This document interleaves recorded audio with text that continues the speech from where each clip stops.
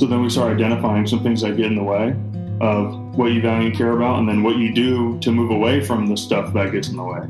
What we usually get to is you see how these behaviors on the surface, if I were to look at them, I wouldn't know what the value is there. I don't know the intent of you taking a deep breath before a swing.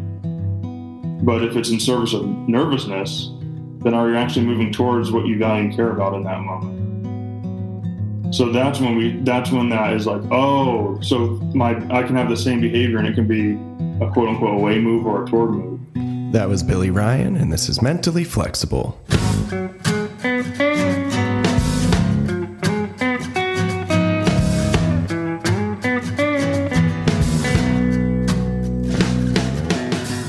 Welcome to Mentally Flexible, where we have meaningful conversations to help you build mental flexibility. I am Tom Parks.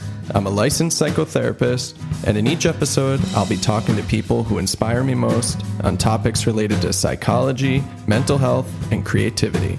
My hope is that through these conversations, you'll better understand yourself, others, and the world around you. Thanks for being here, and I hope you enjoy the podcast.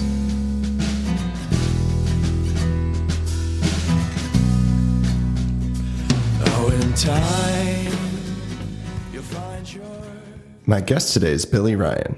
Billy is a performance psychology consultant located in Savannah, Georgia, who works with the military, sports teams, and individuals at the high school, college, and professional level. He specializes in applying ACT and behavior science to increase meaning and performance in a given context. Some of the topics we explore in this episode include how Billy first got into using ACT for sport performance, the importance of language and messaging in sports, the use of the ACT matrix in his work with athletes, the role of attention and holding outcomes lightly, the current influence of mental and emotional well-being in sports, and Billy's hopes for the future of ACT within the world of sports. It's so good to know there are people out there like Billy bringing ACT into this area of life. If you're at all interested in sports, you're going to love this episode. Thanks so much for doing this, Billy. And thank you all for being here and listening to the podcast. I can't believe it's already 2022 and we're 30 episodes in. I'm looking forward to bringing you more great conversations this year. And as always, if you'd like to support the show, you could do that in a few ways by subscribing, leaving a review, or sharing an episode with a friend. That'd mean a lot to me. And okay, well, let's get into the episode with Billy Ryan.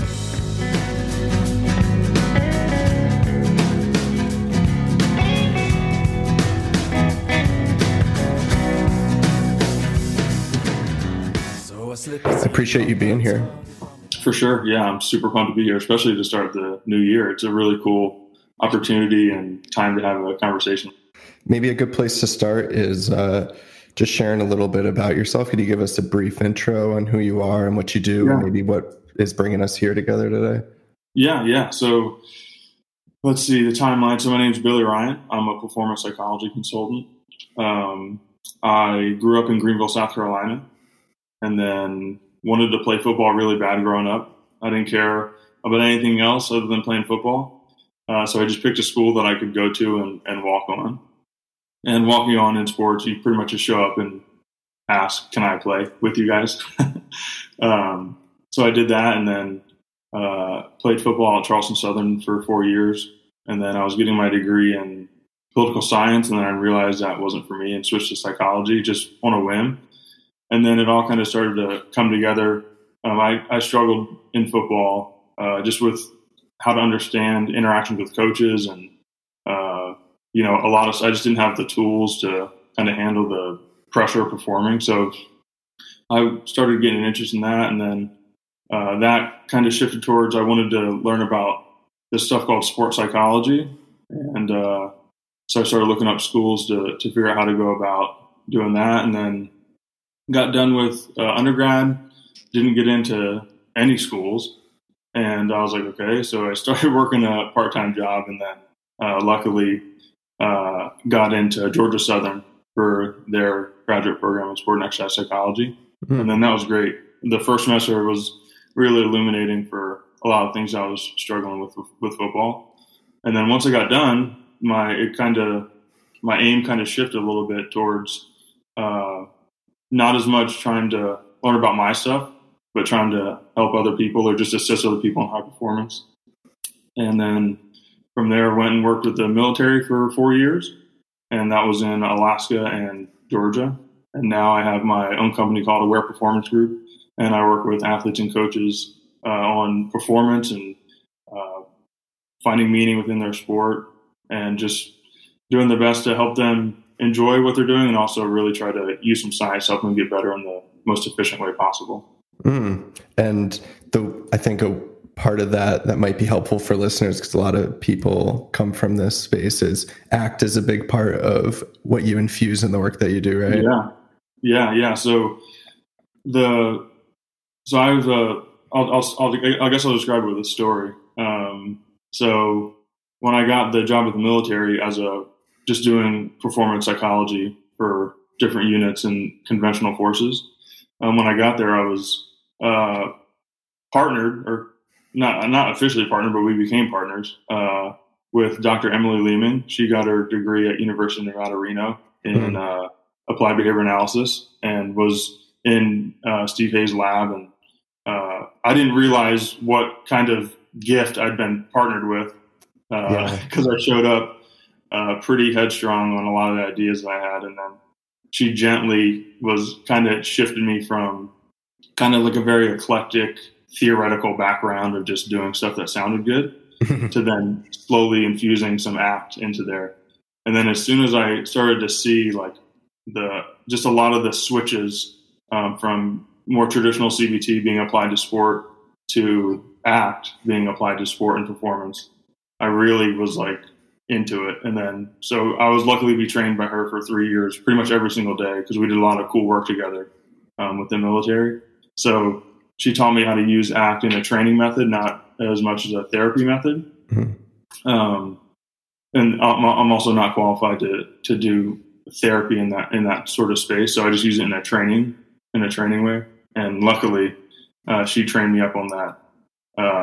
Props to her for putting up with me during that whole process. But yeah, so she trained me up in ACT, and I use that with athletes and coaches and organizations to help them get the most out of their training.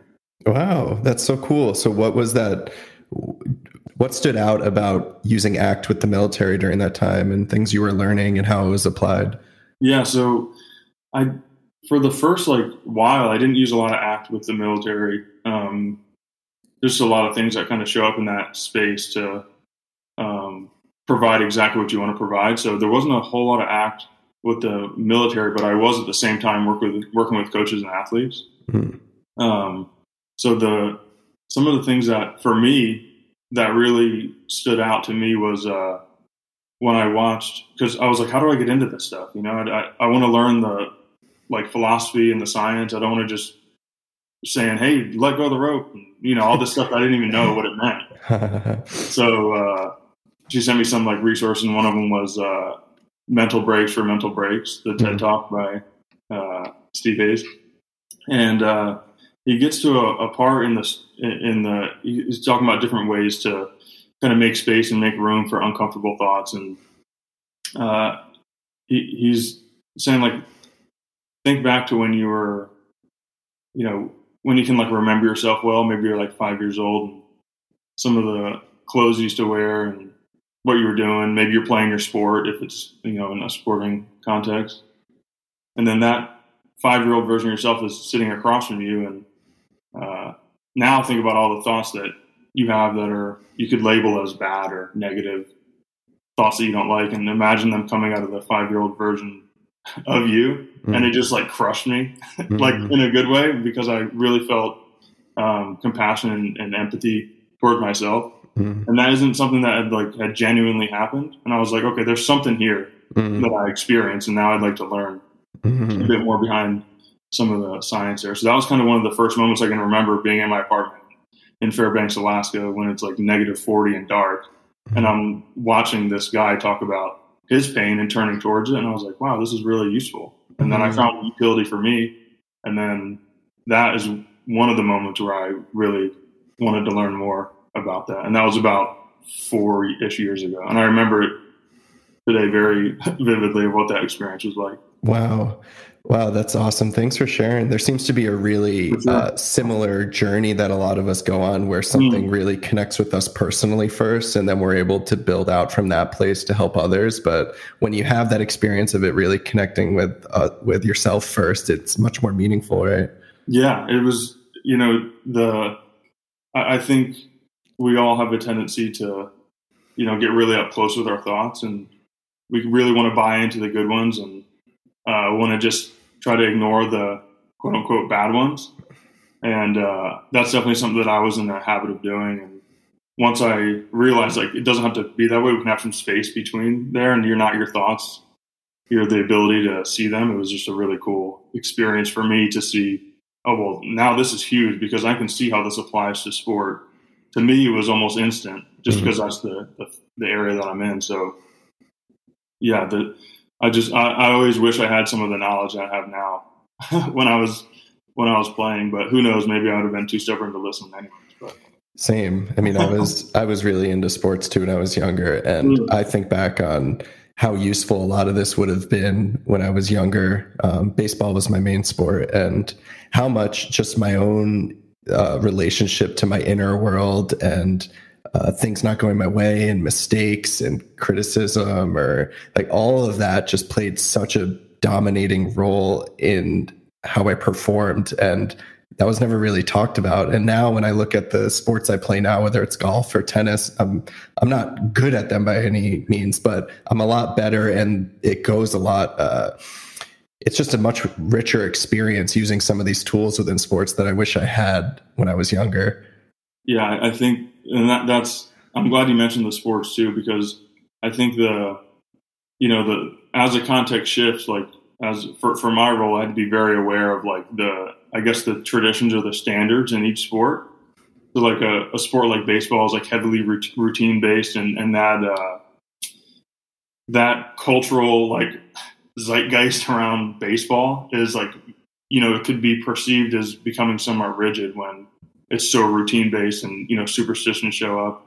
So it's like each different sport has its own, like social current you have to know before you step into it and start trying to swim against it super fast. Or like for baseball, being very routine based, and for golf, it's very formal and things are set in a certain way that you do things, and that can kind of really easily like kind of go through the barrier of the skin to be internally rigid and mentally kind of routine, when sometimes that's not the best answer when you're out there and you're in it. Oh, wow. So almost like how as a therapist, I have to really take time to get in the context of the person's life and understand where their culture and spiritual traditions and beliefs and the whole milieu of their life before you start moving things. You have to do the same thing with even just each sport has their own unique context that you really have to understand before trying to do anything. Yeah. So I guess I'm kind of lucky in that regard where, the individual is still the number one priority, but to know what they're surrounded by is really useful. Because we can kind of get ahead of, if I just start working with let's say with a professional golfer and we just start, being aware of some of the things that are going to be contradictory to what we're talking about, like the paradox of control. Like if you try to control your whole golf swing, you're not going to be in a good place. And it's like, if you try to control your whole internal state while you're playing, that is also going to probably put you in the not best spot to just get out there and play the way that you practice. So yes, definitely. It's very interesting, in using ACT, because a lot of it doesn't align with, kind of the mainstream messages that are put out in sport about being mentally tough and gritty all the time, and we just know that's just not realistic the way that it really goes most of the time. Yeah, it's true. Yeah, there's still a lot of hanging on to old messaging within the sports world that just is counterintuitive to what makes you most effective and fluid in the game. It is. So that just kind of made me think about, I'm still really trying to learn more and more about RFT and language and how important it is, and just the everything that goes into human cognition. And that's one thing that just being a member with ACBS, they have a special interest group that is on sport.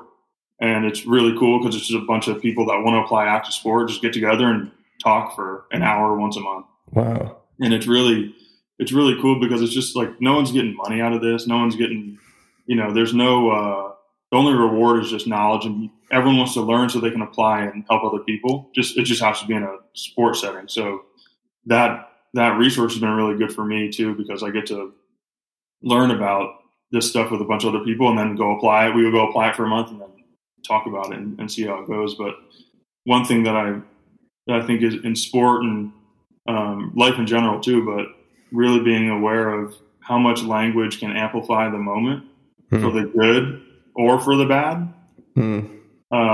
Because that's one of the big things that makes us different from a monkey or a chicken is they're not thinking about what could happen.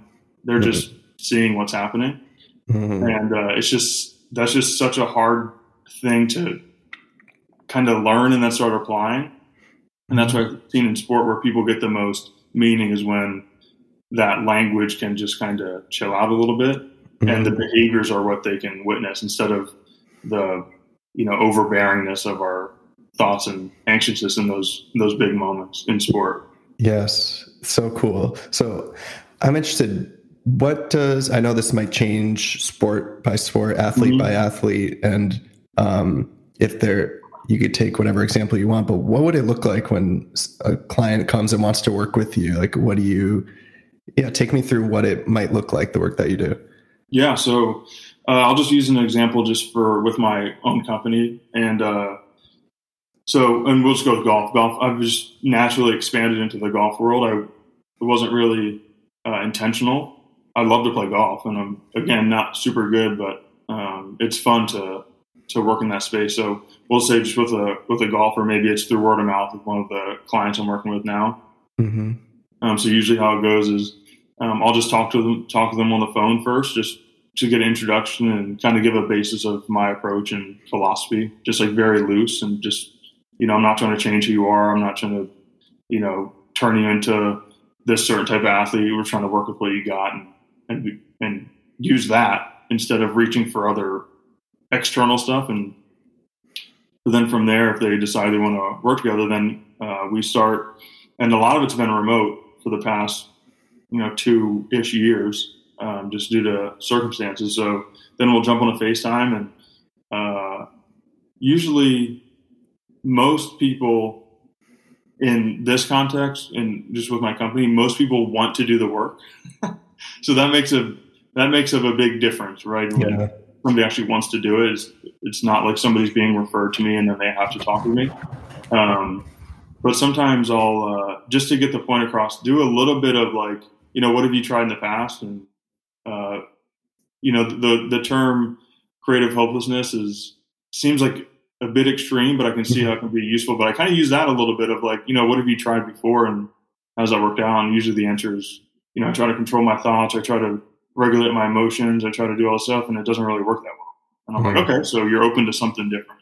And yeah. And then that's where we really start. And I like to start with the ACT matrix. Are you familiar with that? Because I think it's really good, especially in the sporting world, because it's like you got 4 boxes in front of you. You got a circle in the middle that says notice, and there's some questions. Like it's just very like, this is where we're going to start. And I use that to really start highlighting how important language and behaviors are, and being aware of if you're moving towards what you value and care about, or if you're moving in a way, or if you're moving in a way. And that kind of basis it sets the framework of where we can go. Because, in sport, if you value, some of the things that a client might value is being disciplined. And, in golf, some people value their swing looking good, all these things that go into that. So then we start identifying some things that get in the way of what you value and care about, and then what you do to move away from the stuff that gets in the way. And then slowly starting to see, like, do you see how this, and obviously this is a much longer process, but what we usually get to is, do you see how these behaviors on the surface, if I were to look at them, I wouldn't know what the value is there. I don't know the intent of you taking a deep breath before a swing. Mm-hmm. But if it's in service of nervousness, then are you actually moving towards what you value and care about in that moment? So that's when that is like, oh, so I can have the same behavior and it can be a quote unquote away move or a toward move. Yes. And then that base is kind of where we start. Because I'd like to see, like, is this person really avoidant in their sport, or are they really open, or are they not values based, or it kind of just gives me an idea to know how to work within their world. Because I'm sure you've experienced like something that has really resonated with you. Like for me, like values are really strong with me. And I've made the mistake plenty of times before of like, going into one area and they're just kind of like, that's not where I'm at right now. But yes. So that's why I like to start with the matrix, because you get a little idea on 4 components. And then from that session, I just say, look, go notice stuff about yourself. Go notice, see what you do when, you're practicing and you are frustrated. What do you go to? What's your go-to move? Like, do you throw a dip in? Do you grind it out more? Do you take a break? Because we need to see what some of these tendencies are behavioral. So that's kind of where I start. And then from there, we just flow into the process of being authentically you and getting better. Yeah, that's so cool, because I'm sure for a lot of people, even taking into consideration the role of your emotions and your thoughts and what you do when certain sensations show up or what your behaviors are attached to is all new information, because in the sports world, it can be so, like we're talking about these like platitudes that show up. A lot of it can just come down to like try harder and something like golf that never works, right? Like that's right. Yeah. And you take a lot of these, cliches or whatever you want to call them. And that's very true. You break them down to the core of what it's actually saying. And it's just saying, do what you're doing more. And like professional sports are really hard. And that's not how most people get to quote unquote success on the court, isn't by just doing it more. There's a lot of flexibility and moving and trying to be agile in the way that you approach things. And that's not to say that, routine is bad, but when you use the same routine and you're consistently not getting behaviors that would lead to a good outcome, that's where it's like you're knocking on the same door expecting it to open for 5 years instead of just kind of peeking around and seeing, is there other ways that I could go about this process? Yes. And in sport, it's such a trap, because especially I'm just thinking about just in the young professional athlete that isn't a superstar but knows that they have skill, is you've used your approach to get success and now you're not moving forward anymore, which is really frustrating. So it's like, well, what are my options? And a lot of people are just like, I'm just going to grind and I'm going to keep going. And that's a fine mentality to have in the background. But when that is now the focus instead of the sport, it's just, the sport becomes like just an avoidant thing where I'm just trying to grind. And then I did all this work, so now it's time to perform, instead of taking it a bit. I've heard the term being loosely attached. Yes. And that is just so useful to help people still be a person and be agile and participate in your sport.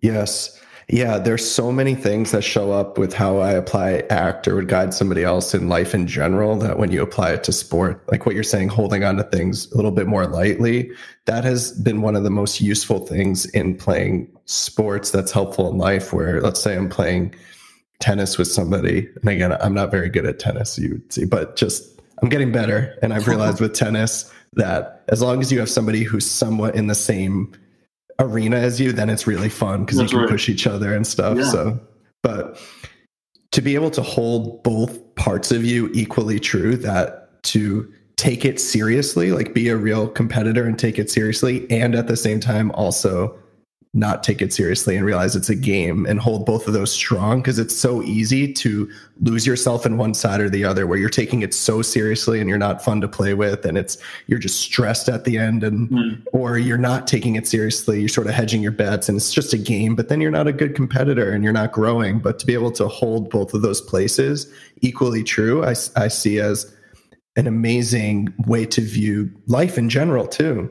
Yeah. Yeah. And I love the separation, but also knowing like both are a part of you, but you don't have to be one all the time across all contexts, no matter what. And that, when you notice that the game you're playing is no longer a game to be played, it's a game to be figured out.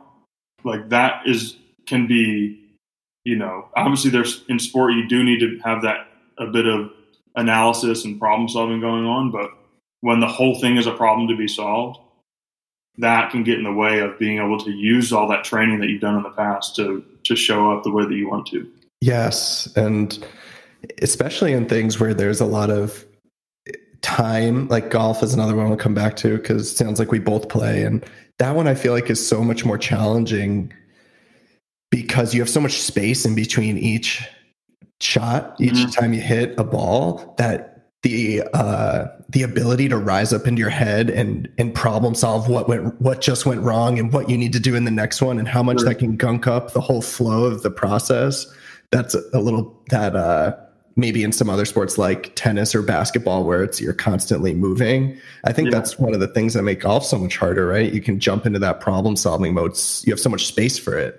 For sure. Yeah. Because with golf, it's, it's a closed circuit. So you start the thing. You don't just get to react. You don't have the luxury of getting to react. Like you hit the ball and that's it. There's nothing you can do. You can talk to your ball as much as you want, but it probably won't listen all the time. So that's a great way of, distinguishing the differences. Like in sports where you get the luxury to react, usually if it's quick enough, your brain can't even notice the thoughts that are happening to begin with, if they're functional or not. But when you're walking up to the ball, we're just assuming you're walking. Like that's a time where a lot of stuff can show up. And one strategy that I use is it's a common one that shows up a lot, but of your attention being like a flashlight. And I think to really extend that metaphor accurately, you have to be very precise on what type of flashlight you're using. It's not one on your phone where you just turn it on and turn it off. That's not functional, and that's not reasonable on how our attention works. So, when you're and everybody is a little bit different in how this goes for them. But you're walking down the fairway and you're thinking about everything. That's fine. I don't know the individual, but you're thinking about everything. That's fine, and you're processing things. And then when you stand over the ball, if that flashlight is still wide open, like one that you can adjust and make it bigger or smaller, if that's still wide open for you and that's what you want, that's great. But what I really try to work with is noticing if that flashlight tightens on certain things. When you get over the ball and maybe some of your tendencies is to push it left. So you say, let's not push it left. And then you're in that, and that's where the flashlight is. Over time, it's like starting to just become aware of like, do you have the ability to like either widen that aperture out or, maybe move it around a little bit. But just like in a room, if you're up against a wall with a flashlight, there's nothing showing up. And then as you step back, gain a bit of perspective, you start illuminating everything that could be on the wall. So then a way to tie that into commitment for some people is, you're seeing everything, what the shot could be, what you could do on this hole. And then once you make the decision, then you step in with your attention to commitment to the behavior. And that's kind of like a metaphor I like to use of like actively the metaphor is stepping into and the actual behavior is committing to at the same time. So that's one thing that I try to like do is take all that stuff that we can process. That's fine. Be aware of all that. And just because you narrow your flashlight doesn't mean that stuff goes away. You're just not, that's not where you're not doing things in service of all that other stuff. It's trying to get as behavioral as possible. Yeah. And even the awareness that you have some agency over where your flashlight shines and how wide or narrow it is a huge thing, because when I and maybe this is just from being young, but at least when I was, playing high school sports and I think I was just a victim to wherever that flashlight wanted to go. And I never once sort of realized that you have a lot of say in how you navigate that. Yeah, and it's a really cool thing to notice the before and after. In terms of, I've had a lot of my clients be like, like back then, you're just referring to past experience. It was just like wherever my thoughts took me, I just followed. Yep. Like that was the leader. And I'm like, God, I can just like, that just doesn't feel great. That's just not something that sounds very enjoyable. Yes. And so it's like, I really value improving performance, and, I can get very behavioral and all into that stuff, but I also really value like meaning and not necessarily joy, but just being okay and not hating the process of what you're doing at the same time. Yes. Perform great, and then behind the scenes they're not enjoying exactly what's going on as much. So I like to take both sides, and really make sure that, yes, we're doing this in benefit of performing and all that stuff, but also like, let's make sure that this is meaningful and enjoy it, and you're having enjoyment during this process too. But so each, like every session I have isn't all like, guns blazing, let's get you better. Some are like, let's sit back a little bit and see, are these behaviors actually in service of what you want? And if they are, then great, let's keep on going. Yes, because that perfectionism trap in sports, it can be a really hard one, because you'll just start resenting whatever you're playing. Yeah, especially when the outcomes aren't leading to what you want. And that's one thing where I've learned recently from a lot of behaviorists out there, and that's one area I'm really trying to learn more about is, it's not the outcome is not the behavior. The behavior is what led to that outcome, and that's not hard to understand. But what is hard to understand is being able to separate the two of like, one, you're not the outcome. As a performer, you're not that outcome. You're a collection of things that you value and care about, and those can go into behaviors. But the quality of behavior is something that is just so important to be able to measure and pay attention to in the sporting world, not the quality of outcome. So, for baseball, like it could be on base percentage, and, that number is useful. But if you're an organization looking at individuals, you want to make sure that the quality of those behaviors are high, not that it's, it could be some fluke or whatever. There's extra stuff that gets you on base.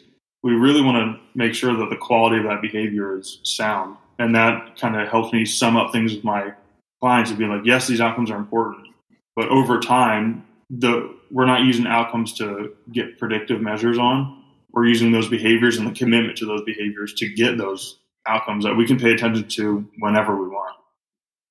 Yes. And that's where that lesson has different levels of importance or relevance in different sports too, because that makes me think back. And in baseball, I was a pitcher, and that would have been such an important thing for me to really lean into, because when you're pitching, the outcomes are often very disconnected from your behavior, your pitch. You could have a great pitch, and especially in something like high school baseball, and then there's a tip, just like a standard fly ball, and someone makes an error. And if you're judging your quality based on the left fielder being able to catch a fly ball or not, and that's how you're assessing your worthiness or how well you're doing, it really gunks things up. Where in golf, you have there can be things that get in the way outside of your control, but it's a little bit more difficult to relate to the outcome in the same way.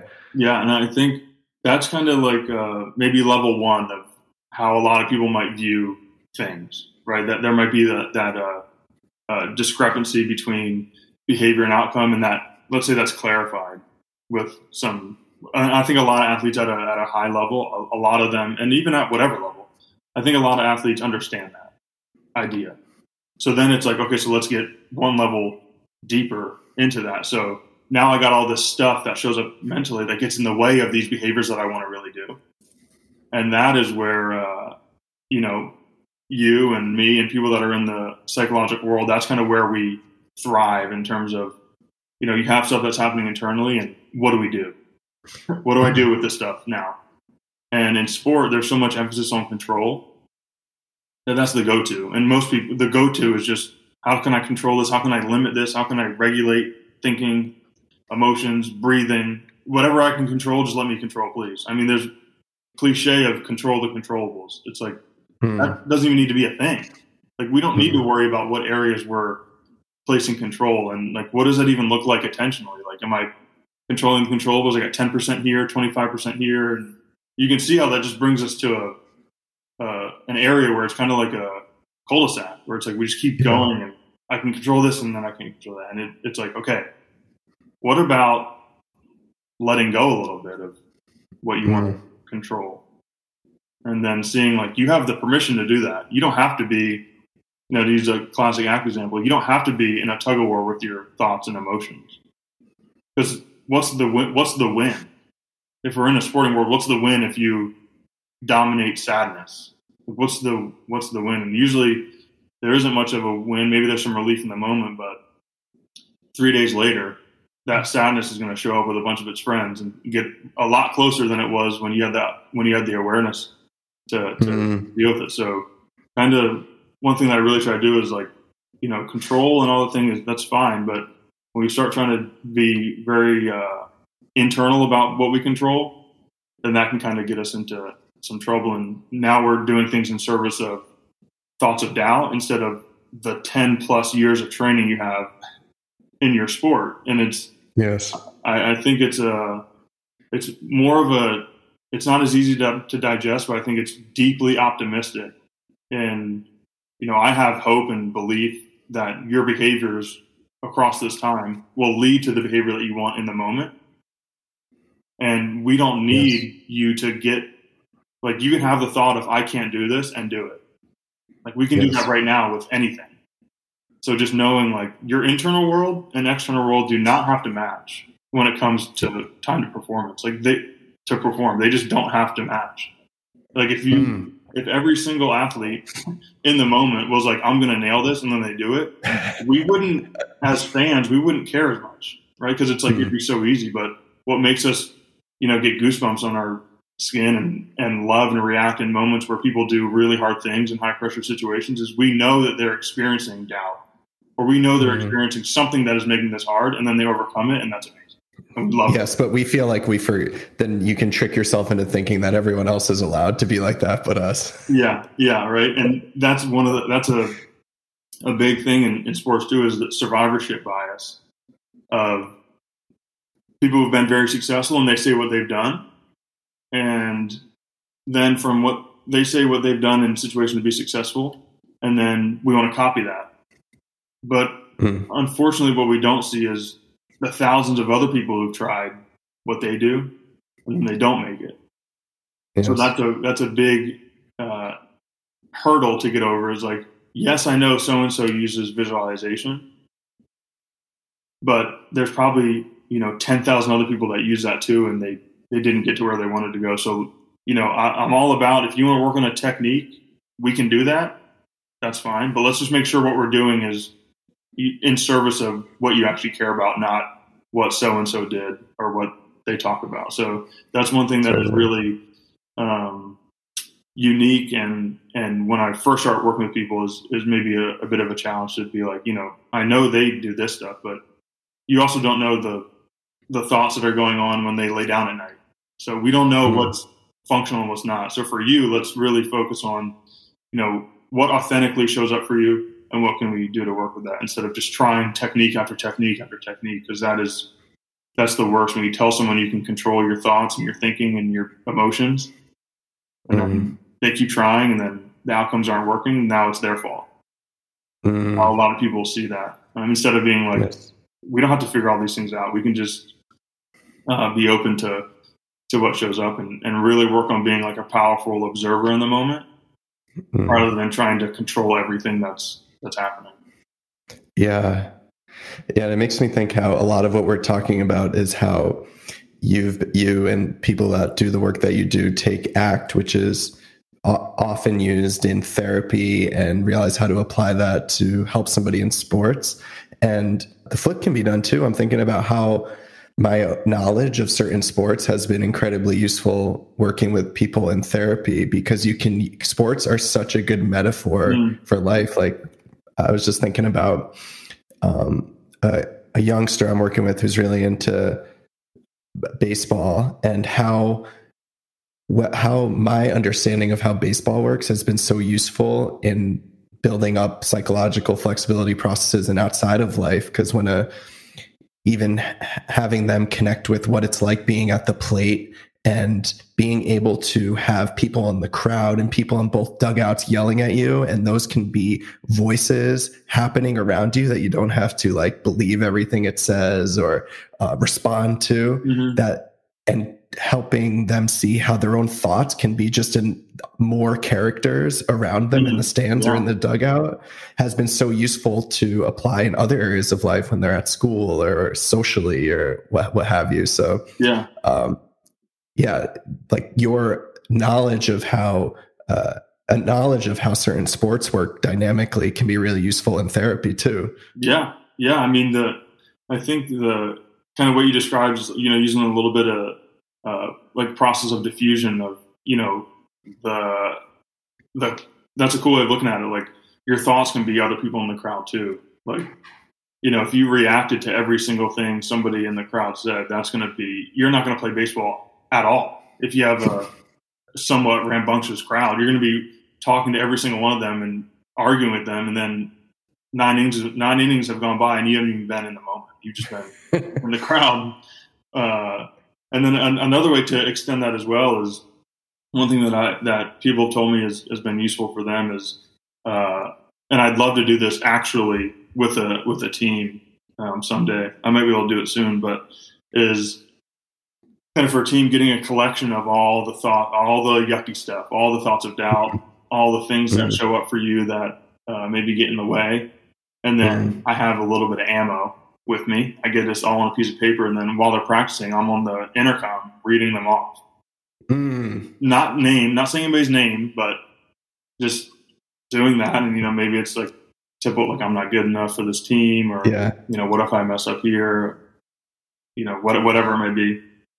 Maybe do it little league chant style. Yeah. Right.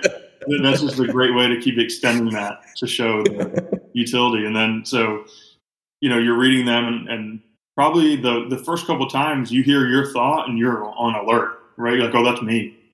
Yes. Well, that's my thought that showed up. And then really, after doing that, then the take home messages are like, when every time the announcer speaks, when you play, you're not honed into that. It's still happening. You're not ignoring it actively, but it's still happening. And like, that's the same way we can be with our thoughts.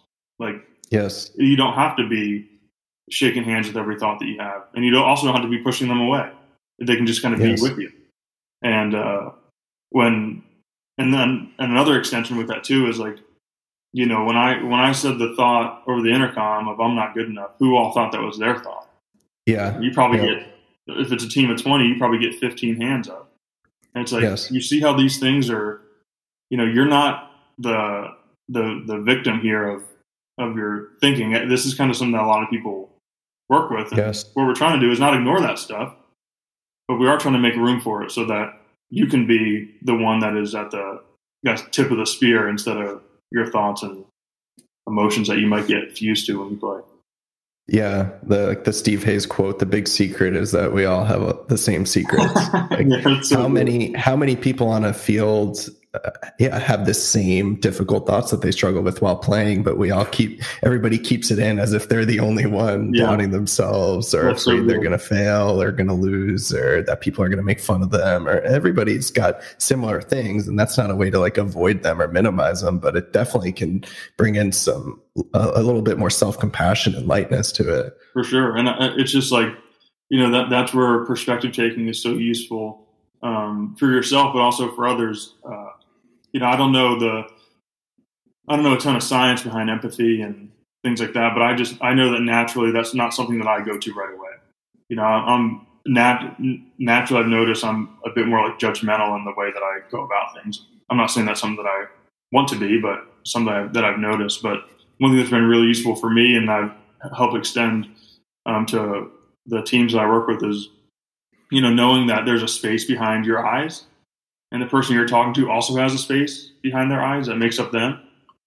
And when that can kind of start to take shape and, going through, like, if you were me and I were you, I'd be wearing a beanie, right? It's like that is like, that little shift is like, oh, so, someone who might get mad easy, like if I were you and you're me, I'd be getting mad a lot as a teammate. You can start to see like, well, what could I do to be there for them when that happens? And, just you mentioning that, if we all knew that we all had thoughts of doubt and a lot of things that maybe get up close and we're not big fans of in the moment, that can kind of create a more like, I guess, connected team when we all know we're going through that. And at the same time, that price is worth the admission to participate in sport and struggle and get better and, be really happy when you win and just be just as sad as when you lose. And that helps to be just kind of a bit more natural and flowy instead of, so-and-so is really good. She probably doesn't think, he or she doesn't think about any doubt or anything. It's like, do we know that? Yes. You want to think that, but let's explore that a little bit. Yeah. And now I'm thinking too that if the whole team was doing this work together, and each individual is through a process of loosening the grip of their own conceptualized self or ego, it would be so useful to kind of extend your sense of self more into the group rather as an individual, because at its worst, or when the ego has its tight grip, everyone on the team is in their own little bubble of self. Yeah. And that's not very optimal to working as a team. But you can't really just like pop that and force somebody to identify more with the collective. You have to go through all of these processes together. So a team doing that together would be so useful. Yeah. Yeah. So you can't, and that's so perfect of what you just said, is you can't just pop that with a saying or with, we need to come together, or we need to, that's fine. We all want that. Every team wants that. So how do we do that is the real question. And then actually doing it, it's saying, if you've already established where you want to go and you feel like, and you've done the work and you feel like you're getting off course, sure, that's a great, reminder. But yeah, and then the process of what that looks like for every team would be different on actually bringing people together instead of just telling them that we should be a group or a team or be like family or whatever mantra that could show up. Like if you don't have, some capital backed behind those statements, then they're just more words in the organization. Yeah. How many times are you on hold with like a customer service of a giant corporation and they're talking about their company values, and then when you get on the phone with the person, there isn't like any energy backed behind that. There's like a huge disconnect between the mantra or the stated values and goals and then what's happening. And that can happen in any type of group, and especially in sports, right? Yeah. I mean, it's like, there's a lot of teams in the world. We take a broad perspective. All those teams, unless it's a weird sport, none of them want to lose. Everybody wants to win. No one signs up to lose the game. So a lot of people know what it takes to win. So then we say, let's do that. That's all fine. But that's what every single other person is doing. So we still haven't differentiated ourselves yet in that. Yes. So then it's like, okay, well, it's the actual work. So we're going to practice. Everyone practices. We're going to have goals. Okay, everyone has goals, and we can also chill a little bit on those goals that we want so hard, like the outcome-based stuff. And then so everyone's still doing all that. So then what's the change, and what can a team do that is different from everyone else? It's actually using the same level of depth of the biomechanical depth that you apply to learning your sport, the coaching stuff that you've worked on so hard from a coaching perspective, all of that. If we're going to be nuanced about that, then we also have to be nuanced about our psychology too, because you're selling yourself really short if you're not nuanced about the way that you go about improving your team. And I'm not saying that coaches or teams that watch YouTube videos together and then hoorah and get together, I'm not saying those intentions are bad at all. But if you're not doing that when you're teaching somebody how to serve a volleyball, you're not just showing them a YouTube video and saying go. You're really in there with them, and it's individualized to that person. So that same approach being done psychologically, it's like that is just where you're just really doing things with a full heart at that point. And you know that you're being just as nuanced in the way that you teach skills as the way that you help someone deal with what's showing up for them psychologically. Wow. How common is bringing in psychology and your own mindset and everything that we're talking about? How common is that in sports nowadays? I know that's kind of a loaded question, but yeah, so it's pretty big. Let's see. So I guess I'll talk about the pros and the cons real quick. So the pros are that there's awareness of that what happens internally is important sometimes, not to be ignored all the time. And, there's a lot of emphasis on mental health, and mental health isn't exactly my area. It's important, right? If that's not taken care of, then I'm not going to just start. If somebody's, and we can talk about diagnosis and all that stuff, the rigidity of that. But if someone is quote unquote diagnosed with something, then I'm not going to, and they're not in a place to perform at a high level, I'm not going to push that onto them. But so there's been awareness in that area.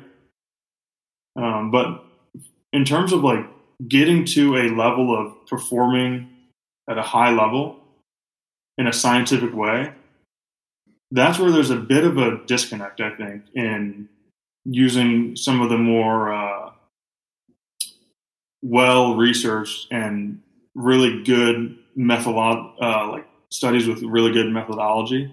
That is kind of where there's a little bit of a gap. And that's kind of where me and like a lot of people with ACBS, Associated Contextual Behavioral Sciences, like that's kind of where we're really trying to pinpoint, like, yes, all this other stuff sounds nice, but what can we do like scientifically, behaviorally, from a psychological lens to improve performance?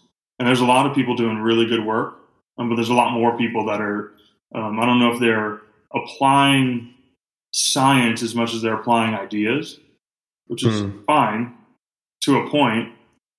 But if, you're not tracking, whether it be psychological flexibility or some processes in which you're trying to get people better, I think there might be a bit of a gap there. Because maybe it's because we just don't know how to, people think we don't know how to do it. But we can really use data to show, if somebody's becoming more psychologically flexible, and then we can compare that to a bunch of other things. And I think that area is slightly missing. And that's what I would love to fulfill is, doing a lot of comparative studies between different approaches to getting people better at sport. So we're doing like control groups of ACT, CBT, and, people get no sort of training and then just measuring things like that there's a big gap there. That is in the sporting world, like if something works better than something else, you don't keep doing the thing that doesn't work as well. You shift and move towards what is providing most effectiveness. And that is an area where I think there's a bit of a gap because it's just really hard, right? You need somebody who knows the context. You need someone who knows the science. And then you also need an organization that welcomes that person in to do some work. So it's really difficult to get to that point. But awareness has been really big, and a lot more teams hire mental performance coaches, performance psychology consultants, whatever you want to call that role. A lot more people are hiring that. I think the utility is still being worked on how to get the most out of that role. So it'd be like if every team knew that training, like physical training, was important, and they knew that different exercises were good, and they're having people doing it, but there wasn't a really grounded formula or understanding of what's the most effective process for each person and how to work out and how often and what exercises are good for people. Yeah, that's so perfect. Like that's just the perfect comparison, because it's almost an insult to someone's history psychological history is kind of an experiential history is what I'm referring to just throw techniques at them, because it's like, how do you know how this will show up for me? Like, if you want me, to do thought control exercises, and, that's where I get my most anxious. And then you tell me that I can do that. So then I'm going to perceive it as my fault if I can't do it. Yeah. If other people on the team say it works great for them, and then I can't do this. Yes. You wouldn't do that with power cleans. If somebody can't do power cleans, you're not going to be like, do them.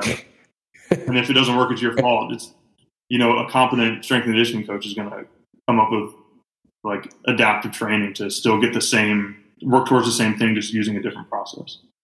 Yeah, very cool. What are your, do you have any dreams or aspirations of what you want to do? I mean, it's really cool to know. This is the first episode I've done with anyone doing ACT with sports or anything with sports. And it's so cool to hear you talk that you're really in this and care. And oh yeah, it seems like, people would be really lucky to get to work with you and be really helpful. Like, what are you moving towards? Like, maybe not specific positions or anything, but yeah, what direction are you moving in? Yeah. So I'm not super orderly, so I kind of have a lot of directions, but it's all the same, like, it's all towards north, I guess. So I have a lot of things that I want to do and work on, but I would say kind of the main thing is that I want people to be able to experience a sport so that when they look back at it, they're not like, I missed out on this, I missed out on that. Because I know myself and a lot of other people that I played football with, and just other people who've played before. It's like there's a lot of regret attached with sport, and a lot of like, I wish I could have just told myself to take it easy, and not in terms of waking up early and behaviors that are worthy. Like, that's all great. I'm not telling people to sleep in and take it easy on yourself, but there's a way to do that internally where you can be there for yourself instead of being that voice that is still pushing you, because that can get pretty exhausting. So I really want to like make it from an individual approach is get people to just maximize their experience in the moment, whatever that looks like for them at an individual level. And then at a group level, for me would be amazing to be part of a big organization, whether that be a university or something to where, I don't need to be the lead guy. I don't need to be the guy that everyone's talking about and shaking hands with the president. I don't need to be that. I just need someone who's above me that can be that. And I'll do the work, like going to practices and just being part of teams. That to me is just something that I'd really love to be a part of with a full organization. I still do that with individual teams, that's still great and rewarding. But to be part of an organization and really start applying ACT, and it's not me, it's ACT, and I feel like a vessel to get the science out of my mouth. It's not Billy's ideas, it's ACT and all the research that has been done, and I just try to get those words out in a relatable way. So I'd love to do that with an organization, and then be able to track that and compare it, and get some people who are smarter than me to run research on the data I give them. Like, that's when I want to lead that. And that would be really, really cool to go about that. So, just how you attract performance and quality of behavior, that's the same thing I want to do from a psychological lens with organizations, because it really can show, like, it's not it's not always the methodology that makes a science hard. It's the subject matter. Humans are the most complex subject matter you can get, I think. I don't know. I'm sure there's some astrophysicists out there that are like, I don't know, but humans are pretty complex, so we're going to need a complex approach to that. And I would love to be able to deliver that. That's something I can see myself doing now until whenever my time's up. So I guess that's kind of a dream or goal, is to get a spot within an organization and then just be the one that's out there with them, and doing my best to, be pragmatic and have a good time and get messages across. At the same time, help extend the research. Because I've been a desperate grad student looking for participants. So I'd love to be able to provide some of that data to people to do some work with. That's so cool, man. I have no doubts that you're going to, continue to be on that journey. You can tell you're really passionate about this and know what you're talking about, and are continued open to learning and growing. So that's pretty awesome. And you're inspiring me, because now I'm thinking about how cool it would be to work with athletes. And, I have a side kind of career going on. I'm a videographer. So I shoot a lot of like professional and college sports games. So like, wow, it's really cool.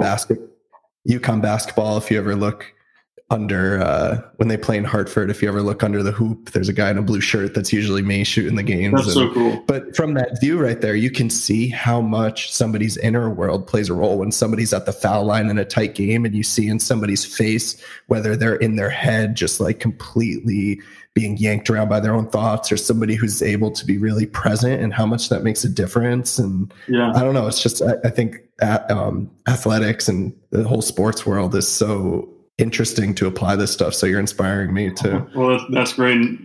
One thing you said there about like watching someone else at the free throw line, I think that's a perfect example to really just, for like one more time, to kind of show the difference in what that experience could be like for somebody with two different approaches. So someone, let's say, no knowledge of ACT, they're just up there. Sometimes things go well, sometimes they don't. And then when they do go well, you try to make the connections to what went well there. So maybe someone thinks, well, I was thinking about, my daughter or something when I made that shot. So then it's like, okay, that's what's going to help me do that. Okay, so then we get up there, I'm going to think about my daughter, and then I'm going to do well. And then what happens when that doesn't work out? Right now it's like, well, is that thought bad? Like, what's about this? Why isn't this working for me? And then you can kind of see how that can lead to, well, what if I try this thought out? What if I try that? What if I try that? And then eventually, when the moment is big enough, that language isn't going to be there for you that simply. There's going to be a lot more language there. So now you're at the free throw line, and instead of the intent being on the process in which you make a free throw, it's on the spotlight is on your brain, not on the hoop where it needs to be. That's one way. And now it's like, okay, well, what's another way that could happen? Well, you can show up at the free throw line, and just how you're going to show up is the same way that mind chatter is going to show up with you. It's going to be there. Yeah. And, if you think about it, like if you're trying to push against what your thoughts are telling you with one hand and trying to shoot with another hand, that's hard. That's hard for a lot of people to shoot, do think something one-handed. So it's like, well, what can we do to free ourselves up? And, an athlete who has who's made space for those thoughts of doubt and mind chatter to show up and has that awareness and can think anything and still commit to the behavior, it's like, that is pretty cool. That's where we start diving into some deep psychological concepts of like the hero's journey of like experiencing doubt, experiencing fear, and still acting with it, not despite it, but with it. That is like really cool. And that experience, you want to talk about extending sport to life. Like once your sport's done, you realize that you did all these things while experiencing emotions and thoughts that are uncomfortable. Yeah, man, that is, to me, long-term benefit is just massive there, where now when into your life, when you're helping other people or working with your family or, kids and raising them, the approach isn't let's get you fearless. It's let's get you working with fear. And the relationship to those thoughts and emotions is just, that's where the meaning is found, not with the content itself. Wow. Well, what a beautiful way to end there, man. This was awesome. I could talk to you for another hour or two. So maybe you'll have to come back on at some point. Yeah, I would love to. I was thinking the same thing. There's so much stuff that you can just dive into it. It's hard to choose the topics that are most worthy.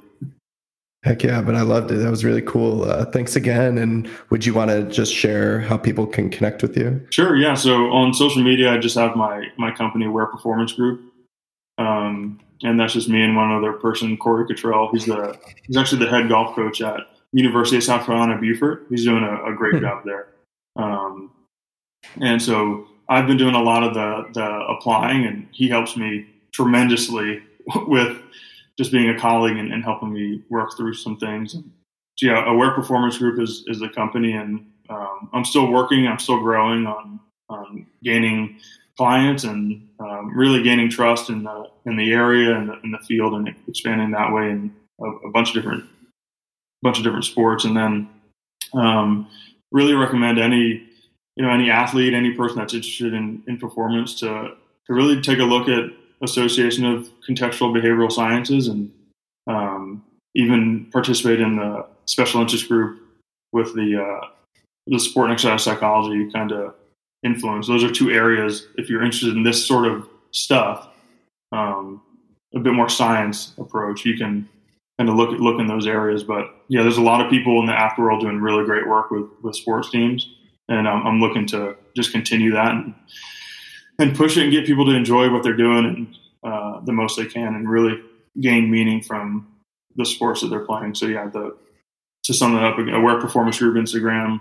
I have just a Twitter, Billy Ryan Psych, and then to get more resources, acbs.com. I think it's .com is really useful for all this, all the sciencey stuff behind the words that we said today. Awesome. Well, thanks again, man, so much. I really appreciate it. Yeah, I really appreciate you having me on. Thank you, Tom. It's got me out of my mind. It's got me seeing trees breathe. It's got me learning how heaven and hell are both inside of me. It's got me feeling the love that I bottled so deep when the entire world kept feeding on my greed.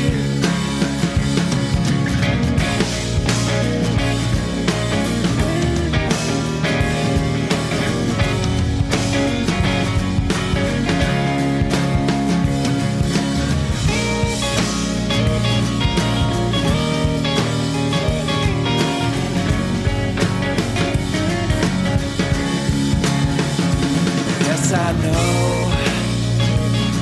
I'll never know, but I can close my eyes, take a deep breath and try to open my soul. Oh yes, I know I'll never know, but I can close my eyes, take a deep breath and try to open my soul. Oh yes, I know I'll never know, but I can close my eyes, take a deep breath and try to open my soul.